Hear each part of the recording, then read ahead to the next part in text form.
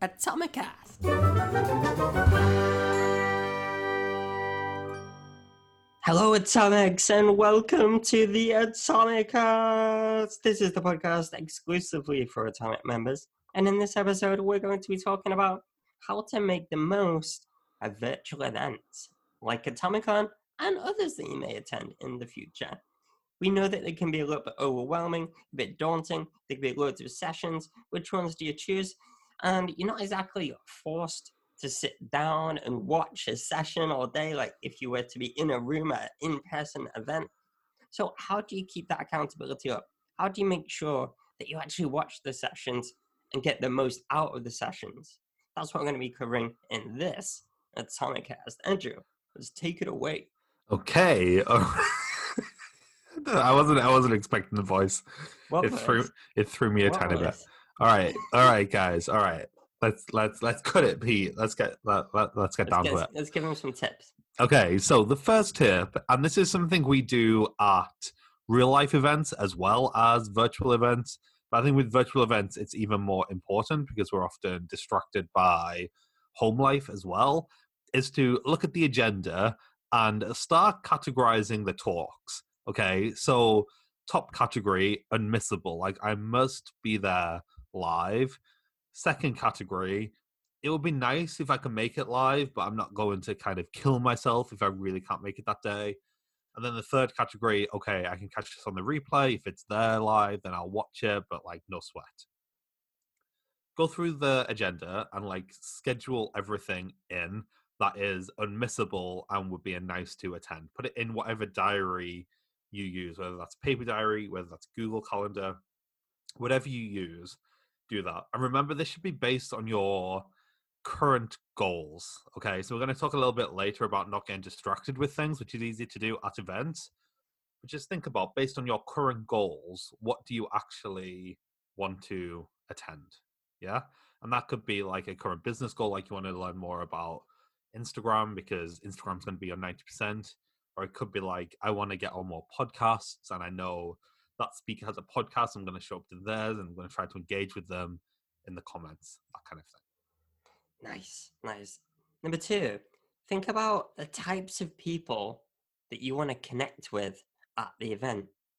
It might be virtual, but actually being at a virtual event gives you probably a better opportunity to connect with the right types of people that you actually want to meet.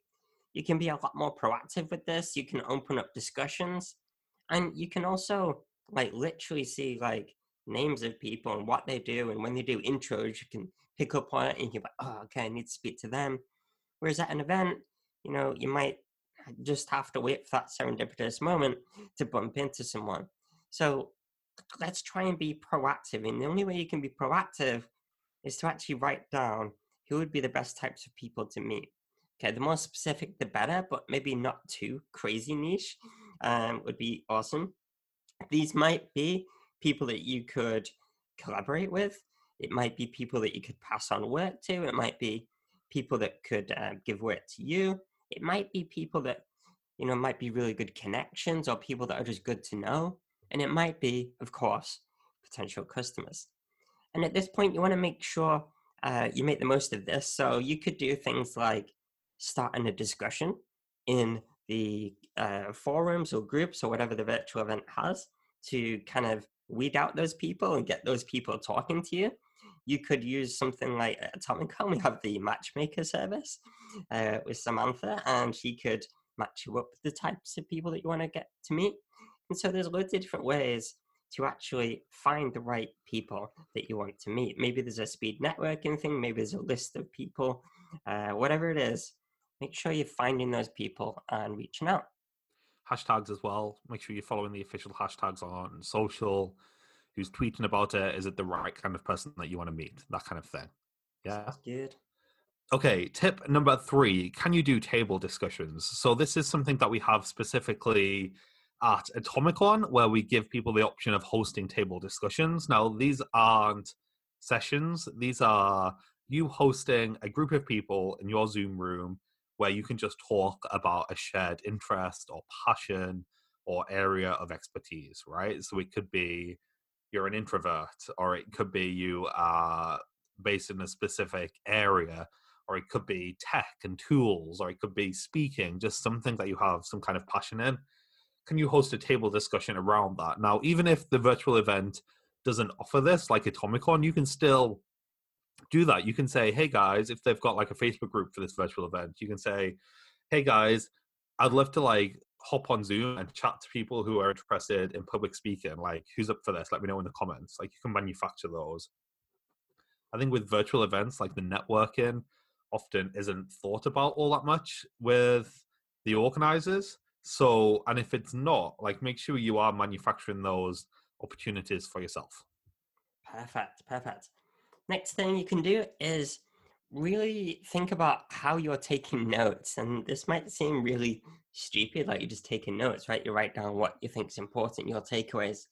But actually, there's a really specific way that we think is, an almost a better way to take notes and make sense of it all after. Because what we used to find was that when we took notes, we would totally just, I don't know, be overwhelmed by them, and there'd just be like a mess of ideas and things to do and projects, and it would all just be too much, and it would be harder to make sense of it after. And so what we decided to do was, when we take notes, we'll split it into 3 columns. And these are the 3 columns. So ideas is number 1. So these are things that kind of pique your interest and make you really think and make you kind of go, okay, that's like a big grand idea. I'm going to need some time to like sit on that, mull it over. It's not necessarily something that you can implement right now, but it might be really, really important at some point, and you want to just remember that. So that's ideas. The second one is tasks. So these are things that you can really just do right now. Might be a certain way of, it might be to update your header image with a lead magnet in your YouTube banner or something like that, to get people to click on it. Just a task that you can actually just do in one go, in one sitting. And you can just like bash those out all day long. The third thing is projects. So these are things that you want to improve on. But like, if it was like create a lead magnet, like that's not something that you're just going to do in half an hour. That's a project. And so you need to split up your notes in these specific ways, because then it makes it a lot easier for you afterwards to kind of come to terms with it all and make sense of it, and make sure it's a lot easier to implement.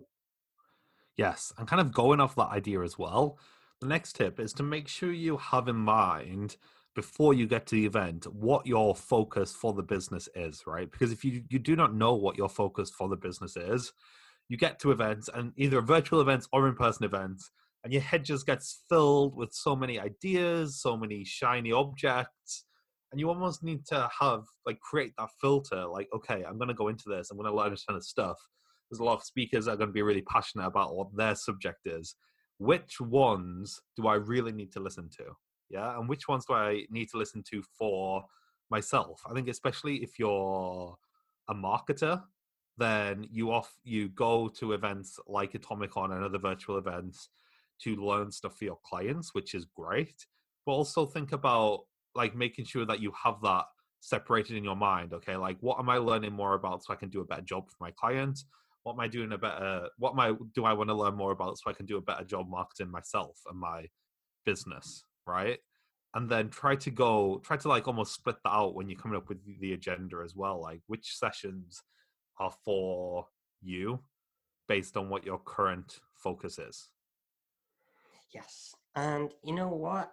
If you're learning ideas and you're overwhelmed, just start to think about what is your focus, and can you just filter out those shiny objects and put them in the waiting room? Things that you'd like to do, but just not yet. Okay, let's keep really hyper focused with our goals and what we're learning. Yes. Okay, the last point is really about implementation. And it's very simple. It's just put time in the diary. Okay, the main day of Atomicon is the 28th, and we want everybody that is attending the event to have like a weekend planned, or a few days off, or a week off, or even 2 weeks off after Atomicon as soon as possible to just basically organize, like aerate ideas and implement ideas. Okay, those tasks, those projects, let's get them organized. Let's get them in the diary. Those ideas that we wrote down in column 1 of your notes, let's aerate them. Let's talk them out with people. Let's brainstorm with people. Yes. And then turn them into tasks or projects or put them in the waiting room.